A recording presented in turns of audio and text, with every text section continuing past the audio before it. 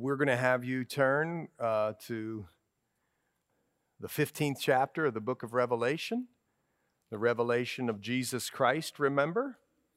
Remember this. It's the only book, I think, that says, "Blessed is for those who read it and hear it," the words of this prophecy. Those who read this and hear this and keep those things, not just read and hear, but keep those things which are written in it, for the time is near. It says, you'll be blessed. We'll be blessed.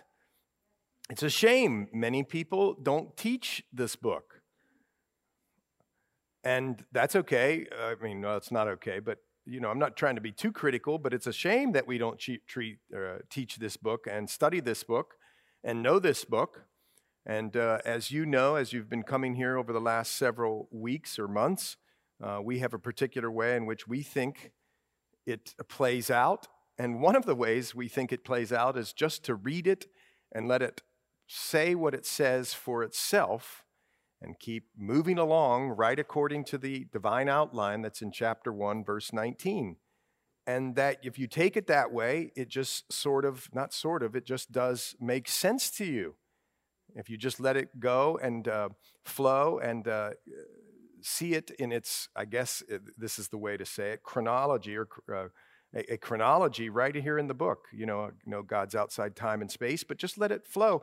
And we have been seeing over the last several weeks, haven't we, that the church is up in heaven in chapter 4 and 5, and the throne and the Lamb were the things that the saints were or wanted to adore and to look at. And there was only one in heaven who was willing or able, not willing, I guess. Well, he is willing, but also able. He had the authority and the right to take the scroll, the title deed to the earth, and that was Jesus Christ. And we remember that song where the saints, when they see this, and the church, the creatures and the 24 elders fall down before the Lamb, having a harp and golden bowls, and they sing, "You're worthy to take the scroll." And they sing this song that worthy is the Lamb who was slain to receive power and riches and wisdom. But what I'm trying to get at is he opened this scroll. It has 7 seals on it. And we went through all of the seals, but remember the 7th seal is like the Bible's, Russian doll, as I think of it. Because the 7th seal then opened the 7 trumpets, which we're going to see tonight, the 7 bowl judgments. As we are rapidly coming to, it's going to go fast now, to the end of the book of Revelation. And we've been seeing over the last couple weeks kind of a pause in the chronology. They kind of just start to tell you what happens during the first bit of the 7 years of tribulation.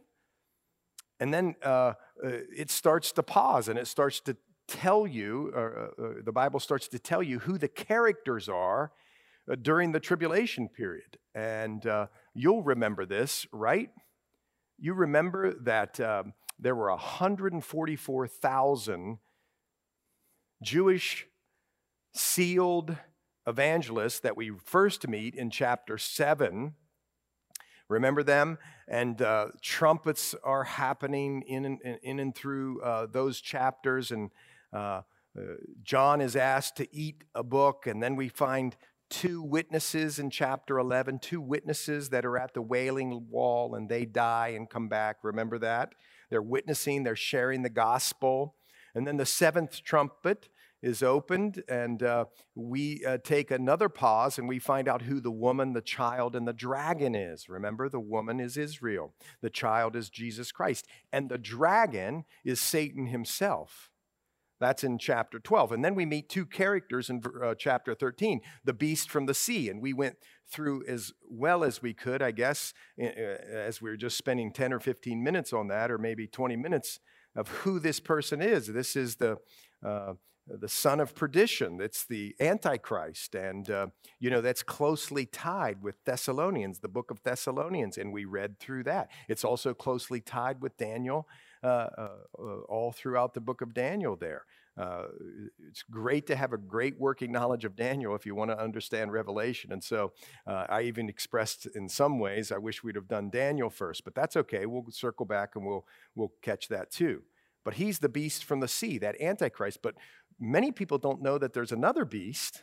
He's the beast from the earth. And this is some sort of not just a political leader, which the Antichrist is, this political statesman who rules this nation of 10-nation confederation and does some things in which he settles some sort of peace issue in the Middle East and makes a covenant right at the beginning of the 7-year period of tribulation. Many think, I think it's a great possibility, that part of that peace deal that he makes at the beginning of the 7-year starting off the tribulation also encompasses rebuilding of the temple on the Temple Mount. Because the temple has to be there 3.5 years into the Antichrist's reign, if you want to say it that way, because he's going to set himself up at the temple in 3.5 years, and the false prophet, who is kind of the propaganda minister for I kind of just made that up, but anyway, that's why I'm laughing. But the propaganda minister, he's the one that points people to the Antichrist and gets people to follow him, right? And that beast from the earth or the false prophet is a religious leader of some sort. We'll find out some more about that in next week. But so anyway, you have that unholy trinity, the dragon, Satan, Antichrist, and then you have the false prophet. And we learned about that in 13. And we saw in chapter 14, didn't we, last week, this 144,000 come back again. We find them. They're pure. And we see that the contrasting against the evil, we see the purity of the 144,000 in the first several verses of chapter 14. And then we see these proclamations of these 3 angels at the end of that, or at the middle and towards the end. We see these 3 proclamations of 3 angels in chapter 14. And this one angel is flying in the midst of heaven, having the everlasting gospel he's preaching. And another angel is followed saying, Babylon has fallen, that great city, because she's made all nations drink of the wine. We saw that. Then the third angel followed, saying with a loud voice, if anyone worships the beast in his image and receives his mark on his forehead or on his hand, he himself shall drink of the wine of the wrath of God. Remember this? Well, we saw here patience of the saints again, and we see that John had a vision in 14 of chapter 14, verse 14, where a white cloud and the Son of Man comes back, and he has a sharp sickle, and we saw that. He's going to reap a harvest, and then he's reaping these grapes of wrath. The wrath of God now is upon us. Well, the wrath of God has been being poured out in the first 3.5 years, but now wrath, as we've never seen it or ever would see it before, is now coming to fruition as these 7 bowl trumpets kick in. And that's where we find ourselves tonight. Remember when we ended, and the winepress was trampled, verse 14, outside the city, and blood came out of the winepress up to the horses' bridles, for 1,600 furlongs. And we talked about that, about a 200-mile area. We talked about it, remember? All the way from Basra, Isaiah 63, 1 through 3. Basra is in Jordan on the other side of the Dead Sea. And then Joel tells us that, and Jesus will be there. You know why I think Jesus will be in Basra? Because remember that during the tribulation period, the Jews are going to flee the city and hide in the rocks. I think that's why Jesus is there. But you be a Berean and think that through. He's also seen his feet land on the Mount of Olives, Zechariah tells us. Joel 3 says he's there in the Kidron Valley as part of this last campaign. And then also, as what we're going to see tonight, is he's about 60 miles north of Jerusalem in what's called the Valley of Megiddo. It's actually not the Valley of Megiddo, by the way. So I got to correct myself. It's the Valley of Jezreel with Mount Megiddo overlooking it, okay? That's the technical way of saying it. But if you go there, and we do go there, you're going to see right there. Well, that's a perfect place for armies to gather, okay? And so that's how we finished last week. So let me read, and we're going to try and get through 2 chapters. Will it happen? I don't know. Here it is. Then I saw another sign in heaven, all kinds of signs for John, great and marvelous, 7 angels having the 7 last plagues. For in them the wrath of God is complete. And I saw something like a sea of glass mingled with fire, and those who have victory over the beast, over his image and over his mark and over the number of his name, standing on the sea of glass, having harps of God. They sing the song of Moses, the servant of God, and the song of the Lamb, saying, Great and marvelous are your works, Lord God Almighty. Just and true are your ways, O King of the saints. Who shall not fear you, O Lord, and glorify your name? For you alone are holy. For all nations shall come and worship before you, for your judgments have been manifested. After these things I looked, and behold, the temple of the tabernacle of the testimony in heaven was opened. And out of the temple came the 7 angels, having the 7 plagues, clothed in pure bright linen, and having their chests girded with golden bands. Then one of the 4 living creatures gave to the 7 angels 7 golden bowls full of the wrath of God, who lives forever and ever. The temple was filled with smoke from the glory of God and from his power, and no one was able to enter the temple till the 7 plagues of the 7 angels were complete. So, dear Lord, help us to understand these things, would you please? And get this right. As much as we can get it right this side of heaven, Lord. Help us by your Spirit in Jesus' name. Amen. Well, what's happening here? Here's the prelude to the bowl judgments. The prelude. I saw another sign, great and marvelous.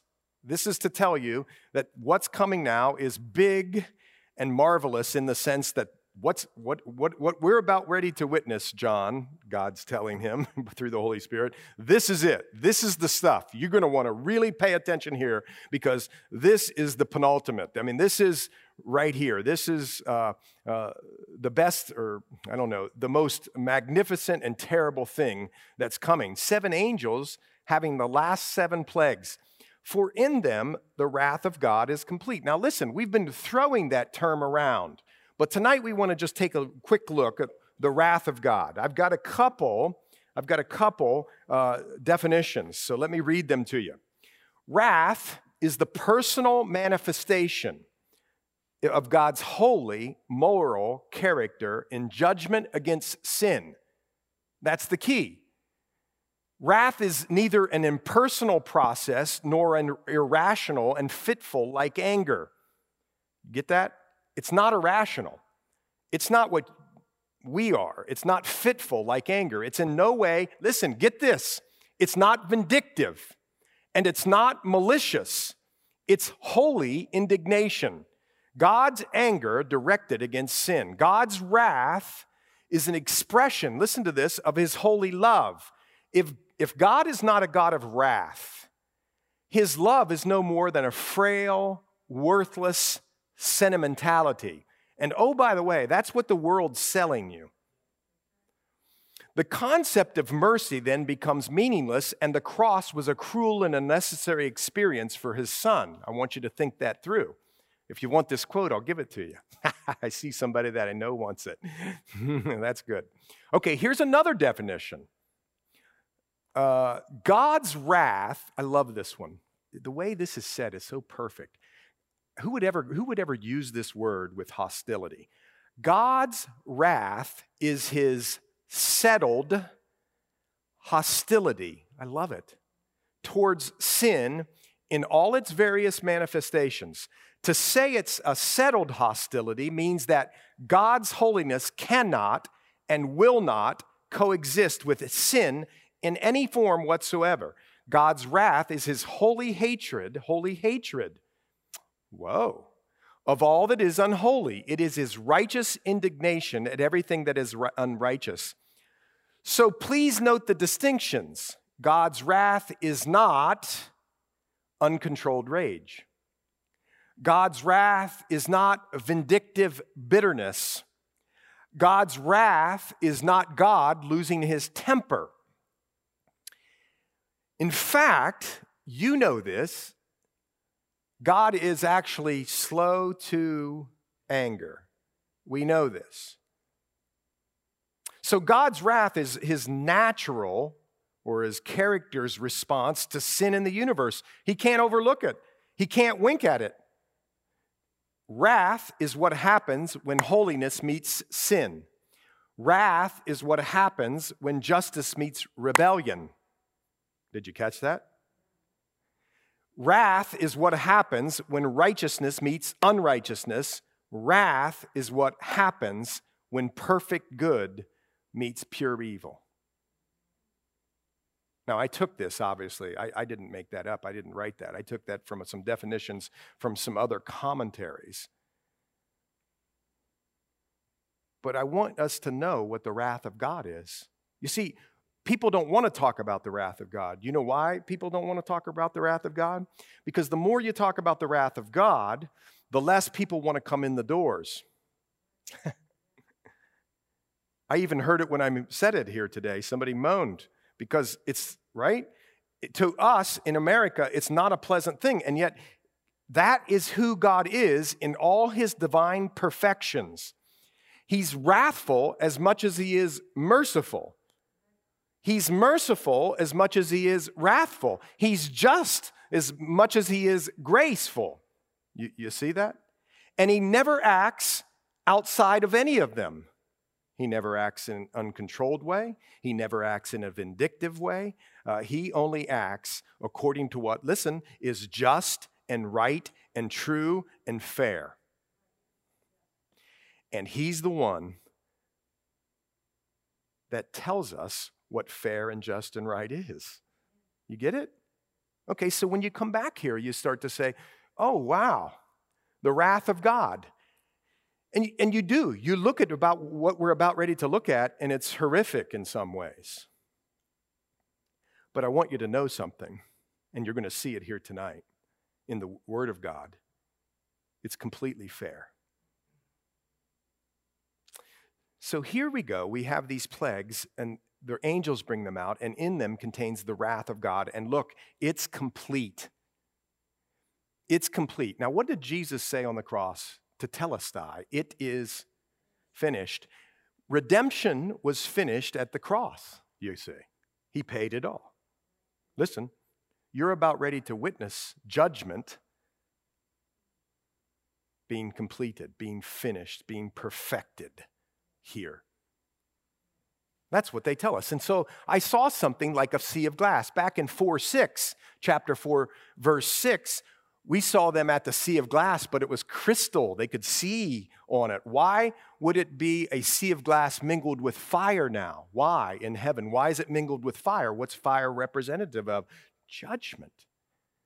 And there's this sea of glass mingled with fire, and those who have the victory over the beast, over his image and over his mark and over the number of his name, standing on the sea of glass. Now, here in a minute, we're going to find out that this picture is in heaven,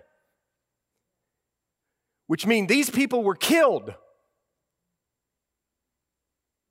And the Bible says they have victory.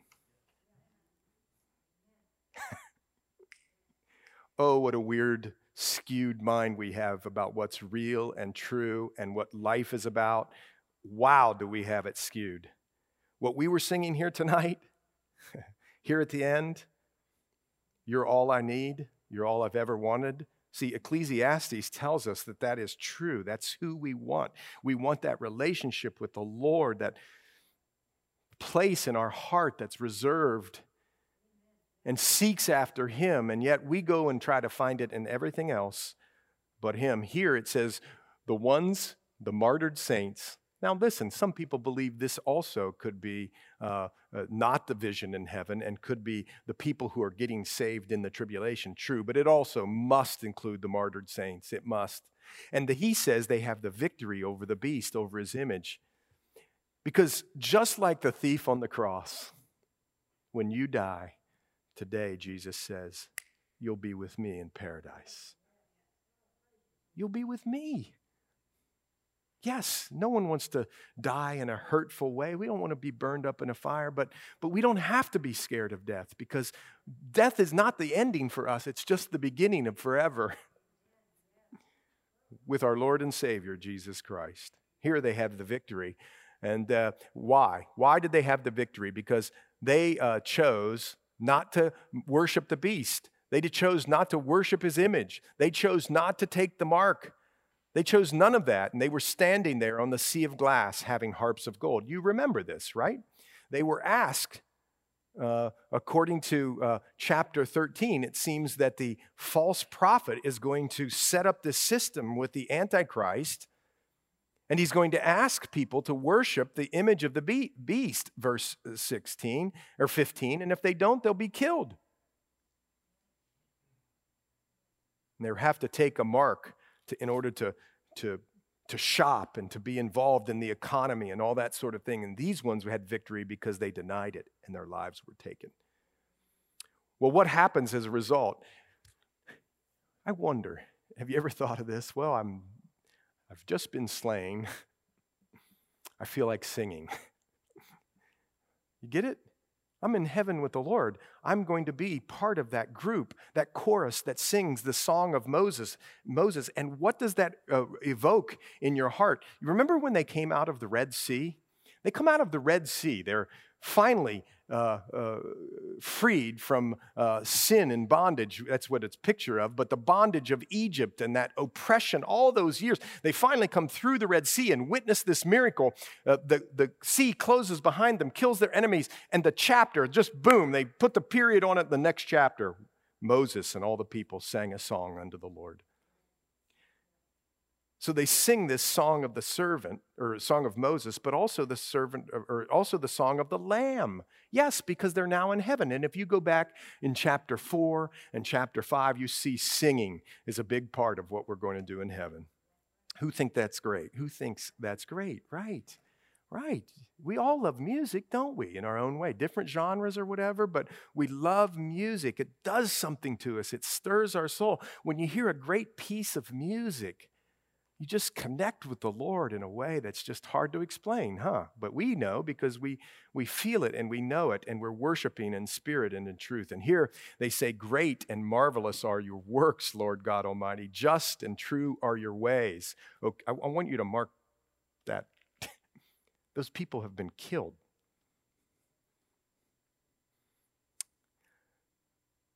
They're not here like we are going, oh, look at all that. We are feeling that. I'm not saying don't feel that.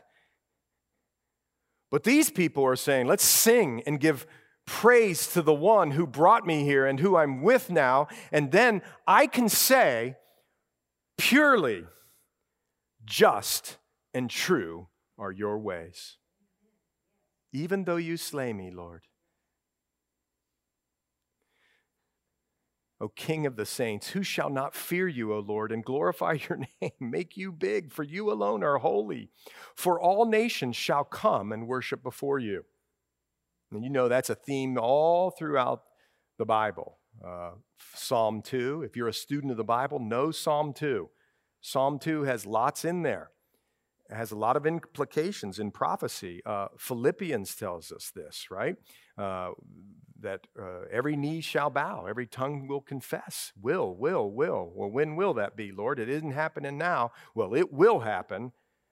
And these saints, these ones before the throne, know it. For your judgments have been manifested. And after these things I looked. Here's another vision. And behold, there was this temple of the tabernacle of the testimony in heaven. Why was it called the tabernacle of testimony? What was in it? Well, there was this in the back room, in the Holy of Holies, there was an ark, remember this? And above it is where the Shekinah glory resided. It was a wood box, not very big, but it was gold at the top with 2 seraphim that almost touched. And what was inside? One of the things that was inside, 10 commandments. The testimony of the Lord and those who were followers of the Lord, the people of God. Well, this testimony was in heaven, and we know that these things, this sanctuary, is just a picture of what is reality in heaven. Hebrews tells us this. Well, here the heaven was opened, and out of the temple came the 7 angels having the 7 plagues. In other words, what the writer is telling you via the Holy Spirit is this came straight from God. This is coming straight from God. Clothed in pure bright linen and having their chests girded with golden bands. Then one of the 4 living creatures gave to the 7 angels 7 bowls full of the wrath of God, who lives forever and ever. And the temple was filled with smoke from the glory of God. What does that remind you of? See, there's a whole story in the Bible of the Shekinah glory, the essence of God, filling the temple.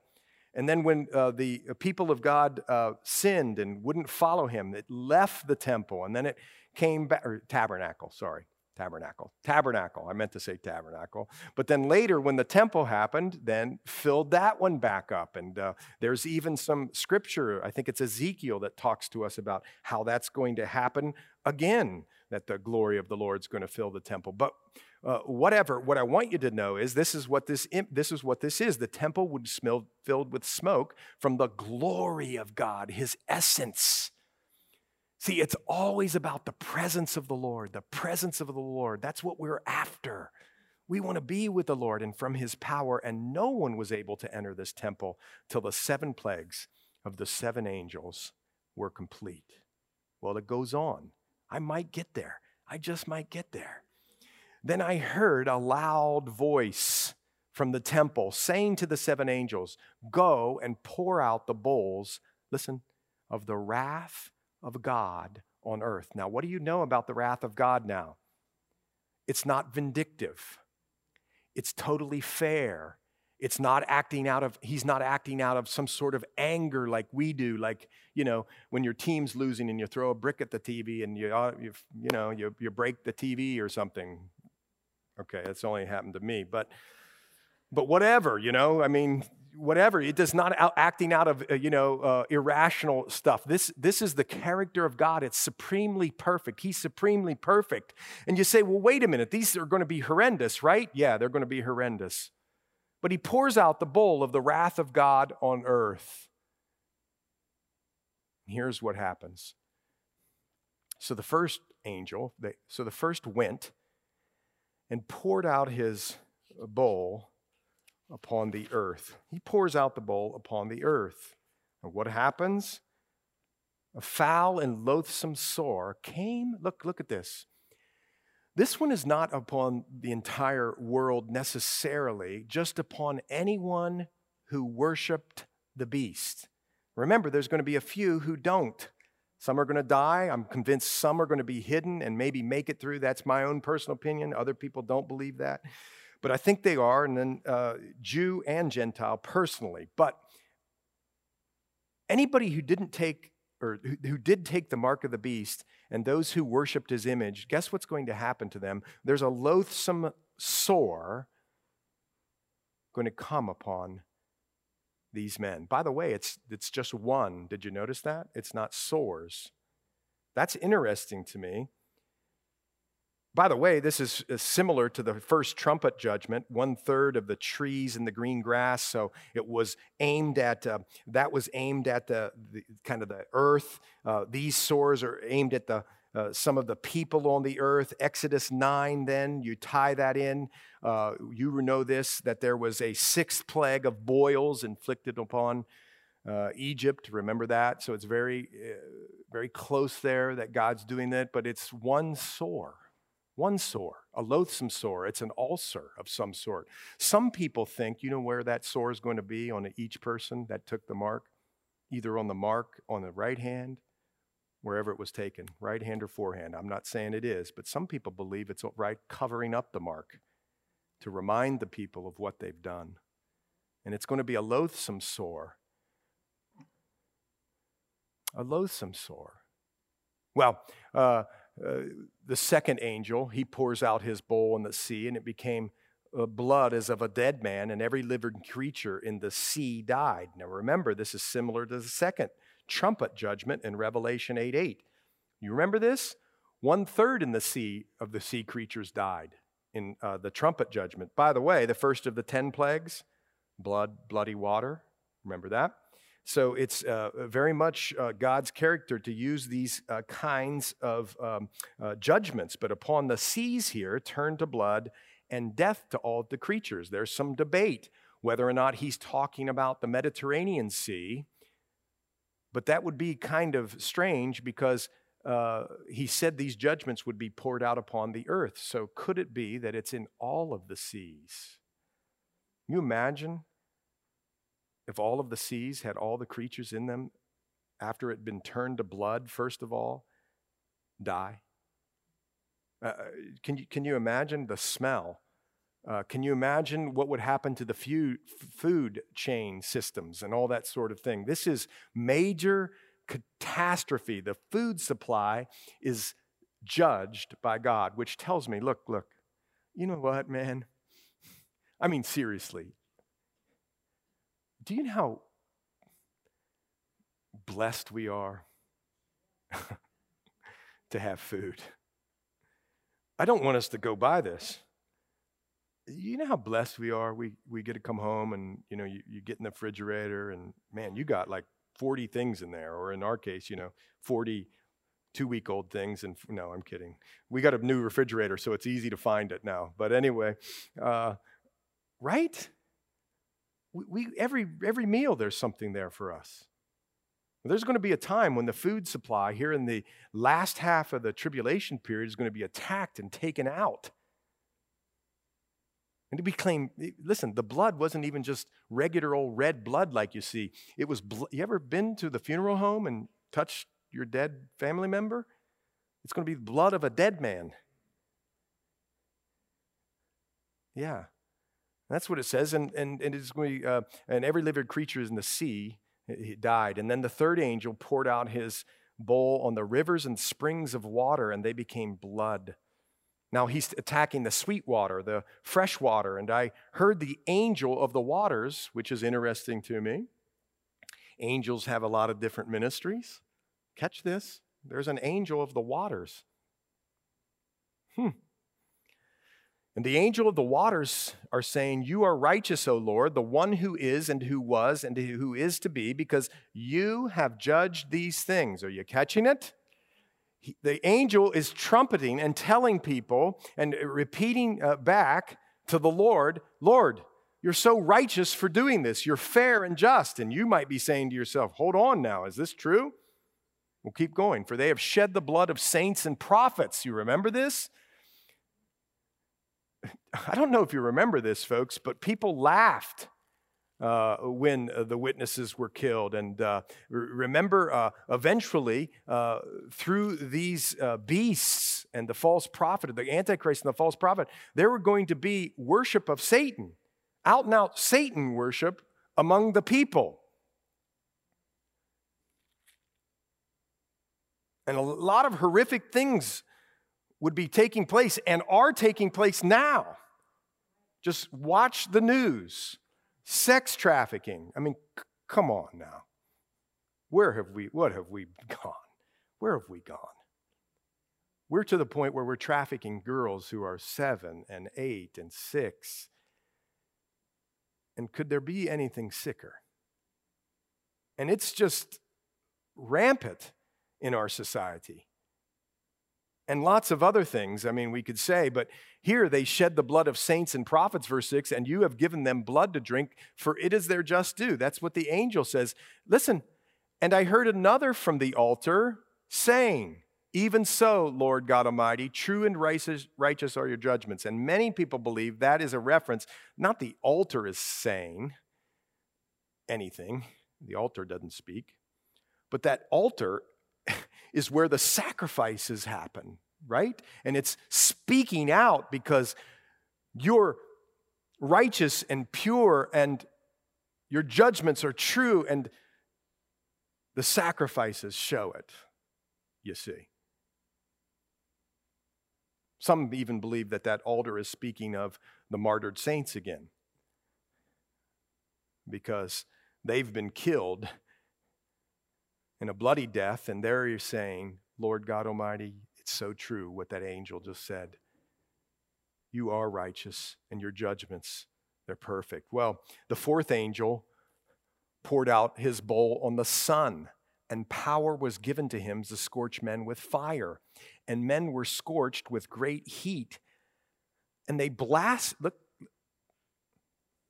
I got to tell you, don't you read the Exodus plagues and you're like, bro, just let them go. I mean, after the second one, the first one really, you're right? Don't you read it and go, why don't you just let them go? Second one, come on, man, let them go. Third one, are you kidding me? What? I don't believe the story, maybe. I know you believe the story, but you know what I'm saying? Why would you do this? Why would you do this? Here, remember now, we're into the tribulation and things have been happening. There's been seals broken and there's been trumpets. And this sun one is like the fourth trumpet judgment, chapter 8, verse 12, when the heavens were struck. And it did things to the things in the heaven. But now, men are scorched. It's like this turns up the dial on the sun to not 100 degrees, but 180 degrees or whatever. He's turning it up. The ozone layer's gone, and it's scorching people with great heat.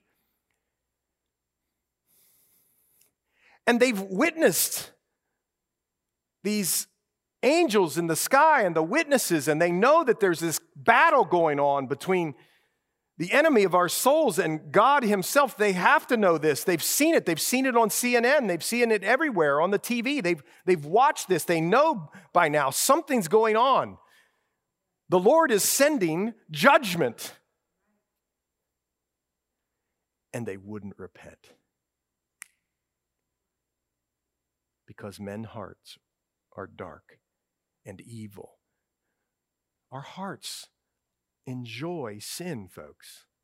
Our hearts enjoy sin. I mean, sin is pleasurable for a time, and without the Lord, that's what we think the goal of life is. And then what happens is we sin, and eventually it's fun for a time. It's going to sting us. It's going to hurt us. It's going to scorch us. And these people, they couldn't even get themselves, their pride was up, and we're going to defy the Lord, and we blasphemed his name, who has power over these plagues. See, they knew that he had power over these plagues, and they didn't repent, and they didn't give him glory. So hellish. I want you to think about something now. When you're in the middle of a tribulation or a trial or life, and your pride is just riding high, how else do you say it? Your walls are up. You're doing what you want to do. You might even be coming to church. You might even be serving in the Sunday school. You might even be giving money in the plate. You might be doing all those things.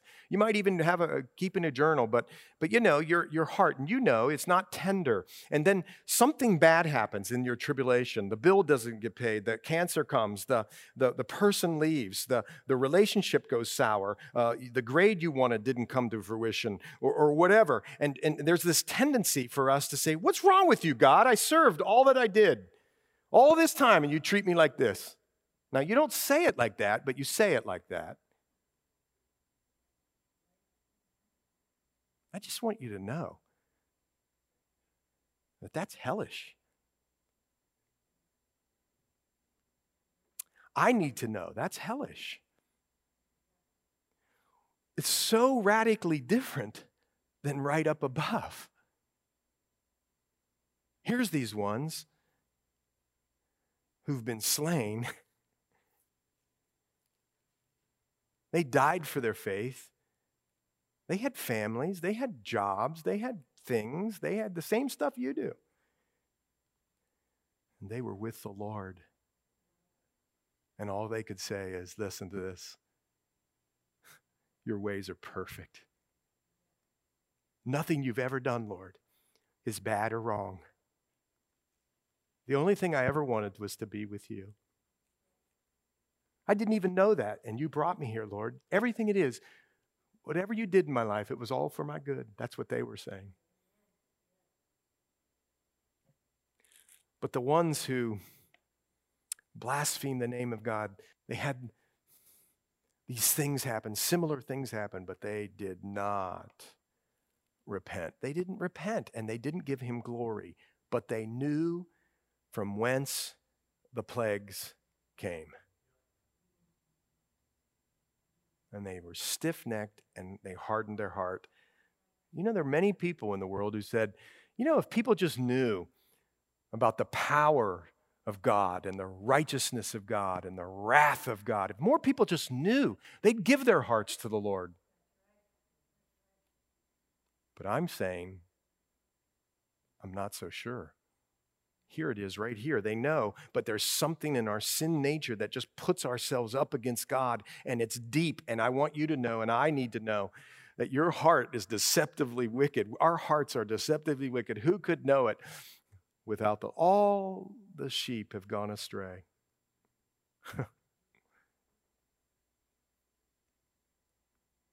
Well, the fifth angel, he pours out his bowl on the throne of the beast. Catch that? The fifth angel pours out his bowl on the throne of the beast, and his kingdom became full of darkness, and they gnawed their tongues because of the pain. They blasphemed the God of heaven because of their pains and their sores, and did not repent of their deeds. By the way, just as a reminder, in 2 Thessalonians, it says to those who refuse to repent and refuse the love of the Lord, do you remember during this time, the Bible tells us that a strong delusion will be sent their way. You say, well, wait a minute, delusion. But remember, what God did to Pharaoh's heart was not change Pharaoh's heart. It's just that as Pharaoh set his heart, remember, he set his heart, God just confirmed what was already in his heart, similar to how he worked with Saul, I believe. So the point that becomes, before we go on to the sixth bowl, the point becomes this. If you're here and you don't know if you're going to heaven, or if you're watching online and you don't know if you're going to heaven, today is the day of salvation. It's not to wait till you get into this point in the middle of a tribulation period. No way. Today is, he's calling us to surrender our lives to him, to count on his finished work at the cross and his resurrection for our salvation. So that when somebody asks you, do you have eternal life? You can say, oh, I do have eternal life, but it's not because we brag about it like religious people do. No, we're people of grace. We're trophies of grace, God's trophies and his mercy. And we say, no, we know we have eternal life, though, because of the finished work of Christ, our Savior, the one who we've given our lives to, the one who we will go anywhere for or do anything for. That's him. We'll do that, but it's all because of him. Oh, man. Well, they didn't repent. But today is the day of salvation, because remember, folks, during this period, we'll be in heaven. We're not going through this. Well, then the sixth angel in verse 12 poured out his bowl on the great river Euphrates. Now, when you read Euphrates, what do you think? Well, you think this. You think of this great river that started right there in the Garden of Eden, right? And it is a river that is, I think, about 1,800 miles long. It's in between some places 30 yards to like 100 yards wide. It's a big river, a long river, massive length, and 30 feet deep in some spots, so pretty deep. But it goes a long way, and it's in that fertile crescent in the Middle East, you know. Through Iran and Iraq and all that sort of thing. And then it's a boundary line. It's a boundary line for Israel. God gave the Israelites, or the Jews, this land all the way up to kind of the north and the east. I'm bad with directions, but that boundary of where it goes all the way up to the Euphrates River. So this is an important river. But this great river, and its water is dried up. A sixth angel pours out his bowl, and the judgment is the water is dried up. Oh my goodness, that's fascinating. So I had to look it up. Yeah, this is true. There's dams. I'm not cussing, it's with no N, it's dams. There are these dams in Turkey, these massive dams. I think it's called something like the Aratuk Dam that can regulate this whole river. And in some of the old articles in some of the magazines, some of the people that have engineered that dam have said that they could turn off that dam and keep Iran and Iraq, the Euphrates River, all throughout there, dry for 8 months. This is a massive dam. And so the point is, you go, well, how in the world could God do this? Well, God could do it if he wanted to do it. He could just do it. But the technology is even in place to do this. The Euphrates River, its water is dried up. Listen, so that the way of the kings from the east might be prepared. Well, what's that all about? The ways of the kings of the east might be prepared. Well, that word in the Greek actually means rising sun. So most commentators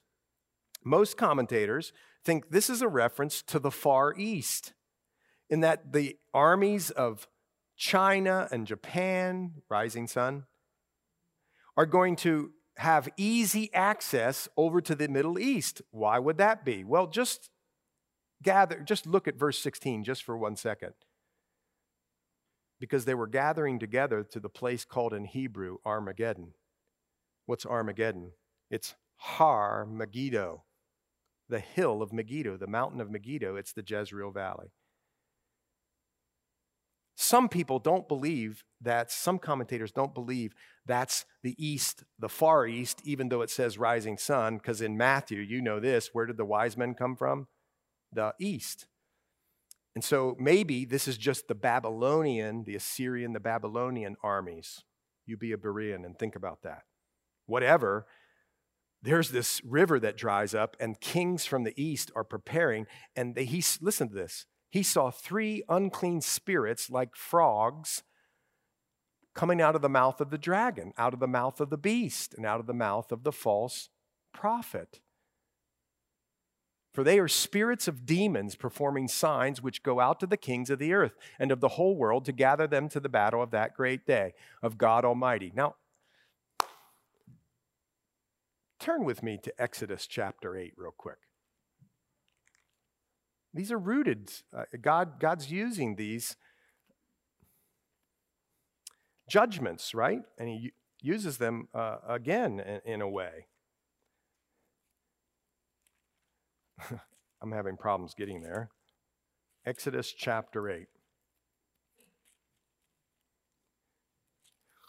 You know this, right? The second plague were the frogs. And I don't really have to read it to you. The second plague, he goes to Pharaoh, Moses says, and hey, you know what? The first one was pretty bad, right? Pharaoh, waters become blood, but how about letting my people go? But if you don't, you're going to have frogs all over your territory. Now think about what frogs were back in their society. Frogs were good things back in their society.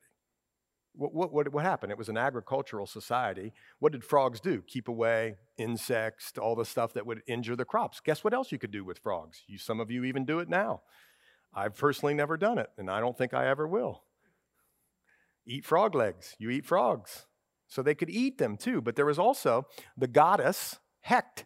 She was the goddess of fertility, and they worshiped this goddess because if they worshiped properly and good enough, guess what happened? She was the goddess of fertility. You'd have a lot of kids. Why did you need a lot of kids? Because you were farmers. So frogs weren't necessarily a bad thing. Isn't that interesting? But they were worshiping a deity that wasn't the Lord himself. And so he sends frogs. But here's what I want you to see. Look in verse 9. And Moses said to Pharaoh, accept the honor of saying when I shall intercede for you, for your servants, and for your people, to destroy the frogs from you and your houses, that they may remain in your river only. In other words, Pharaoh has come now and said, man, make it stop. That's too many. It's obnoxious. I mean, this is repulsive. And Moses says, okay. God can do that. And then I want you to see what he says next. He goes, but do it tomorrow. He says it right there. Do it tomorrow. Isn't that just like what sin is like? Oh, I got a pornography problem. I've been to this mountain retreat with the men's group. Oh, okay, I'm driving home. Yeah, I'm going to stop. I'll stop tomorrow. Or, I get pounded every weekend. I just drink till I can't drink anymore. And, I'm feeling, and, I know I've been going to church and the word has just been doing its number on me. And man, I just feel so good in there. Lord, just this last Friday. And then it'll be over.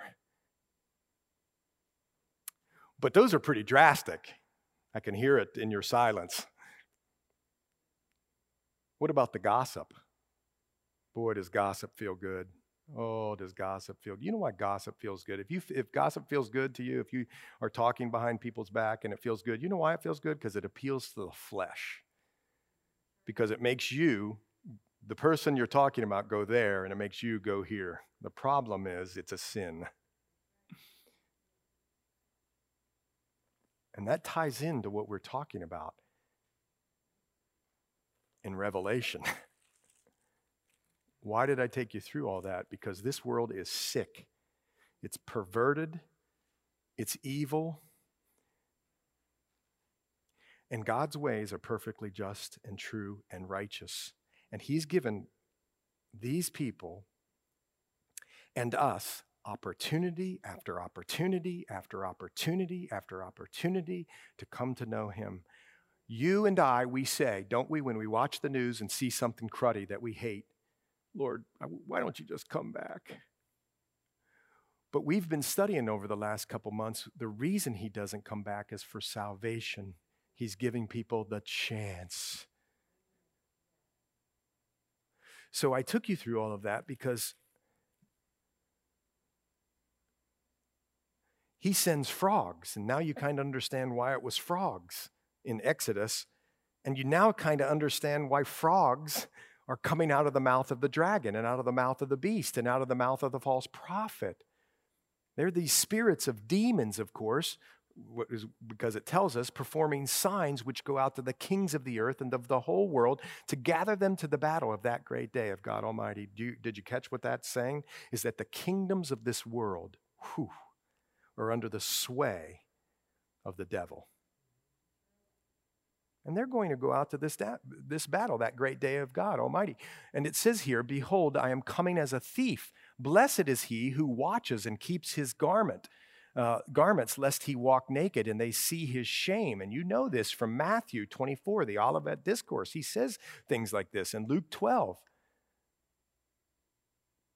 The end times, this scenario is like a thief. And what he's saying is, please get ready.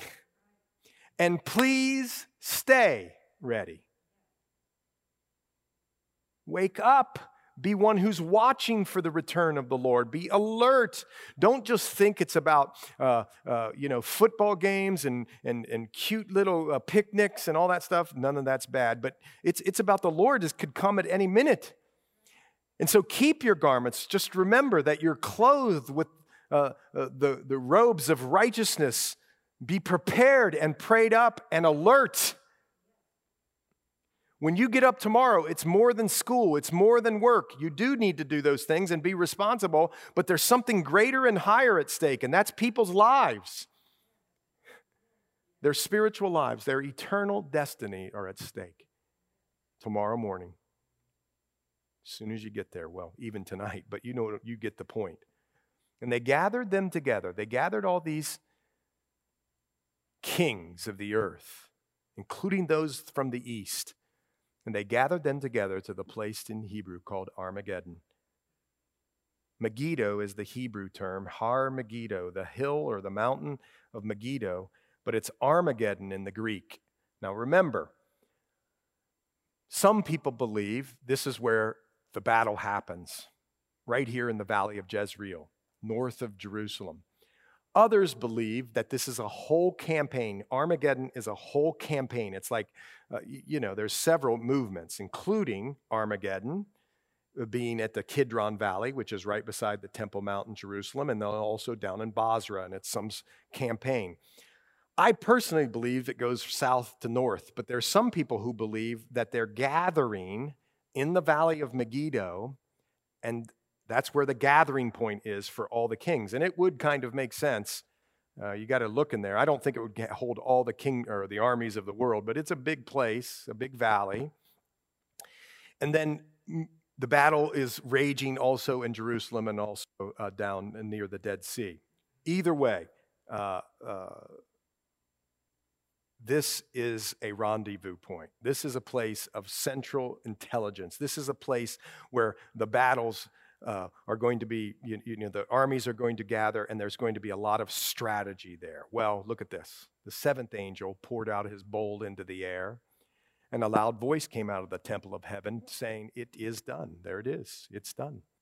Just like Tetelestai, it is done. It is complete.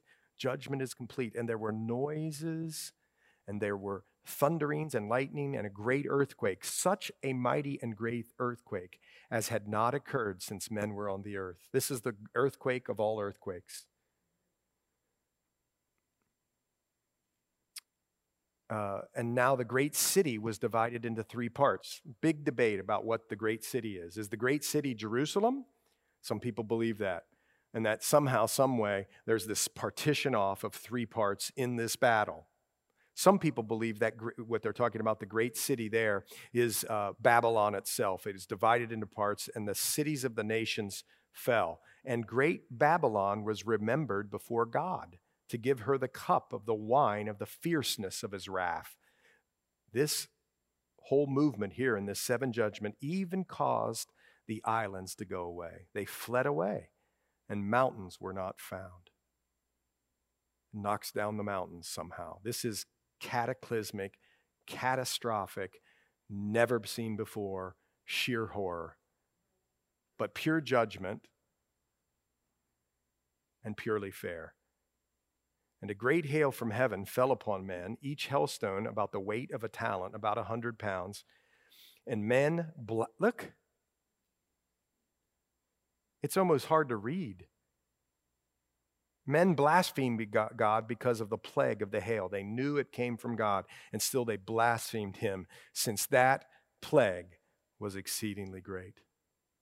Whew. That's heavy stuff, huh? Well, you know what it says to me? We put this up today, I guess, in some social media, our Habakkuk quote about the joy of the Lord and his salvation and how joyful. When I'm reading this, I'm on two tracks here. One track is elation, gratefulness, thankfulness, almost on your face going, woo, thank goodness I ain't going there. And you're so thankful and grateful. You'll be in heaven and doing the things that the heavenlies are doing. The people in heaven, you'll be doing those things. You'll be participating in those things. But then there's a second part of you, right? That goes, I don't want to waste time anymore. People's lives are at stake. And here's the funny part about it. They don't even know it half the time. They don't even know it. They're just walking around, building their kingdoms, telling you about jobs are fine, telling you about their 401ks, telling you about their kids in sports, telling you about the prom and what their daughter did and all that sort of thing. And that's good and fine and yeah, right, good stuff to talk about. But see, that's their life. And they have there's nothing in their blind spot even. The Lord is in their blind spot. There's nothing in their vision. The Lord is, they don't even know. They're not even thinking. He's not even on their radar. And the Bible is saying to us and to me and to you, I want you to tell them. So they wouldn't perish. Because see, God's heart is that none of us would perish, but that each of us would have eternal life. And that's God's heart. So as I close out here, and I'm going to pray, and then we're just going to go on. I want you to think about somebody in your life that needs the Lord, just needs to surrender their life to Christ. You just think about it. Just have a name or two or three or four. And tell the Lord, I'll pray it, how happy you are that you're going to be saved from this tribulation, and yet you're calling upon Him to help, to come and to show Himself mighty and strong to these people, and that they would respond to the Holy Spirit's tugging and guiding and directing towards Jesus. Let's pray. Lord, thank you so much, Lord, for what we're learning here today. It's really sobering, Lord, and yet it's fair and true and right. We've thumbed our nose at you for all this time, Lord. We've committed these heinous sins against you. We've slaughtered little ones. My goodness, we even traffic them. And many other things, Lord, that are evil and wrong and not right. Lord, forgive us. And yet, Lord, by the blood of your Son, you do forgive us. You tell us that we're going to be with you forever. Lord, there's these people in our lives, these people who we're thinking of right now. We're crying out to you, Lord, and we're saying, Lord, help. Lord, show us what to say, when to say it, how to say it. But Lord, more than what we say, we're praying that your work in their hearts would prepare the soil of their hearts for the implanted word, the seed that we would be able to share, and that it would come to a place of a saving knowledge of your Son, Jesus Christ. For all these people and all that we're all thinking about right now, Lord, do your work. Lord, we'll expect it, that you're going to do a mighty work, and when it happens, we're going to give you all the praise and the glory and the honor. In Jesus' name, amen. Amen. Well, God bless you guys, and you have a great week. And if there's anything we could pray about or for, please come up, and we'd love to do that. Otherwise, God bless you.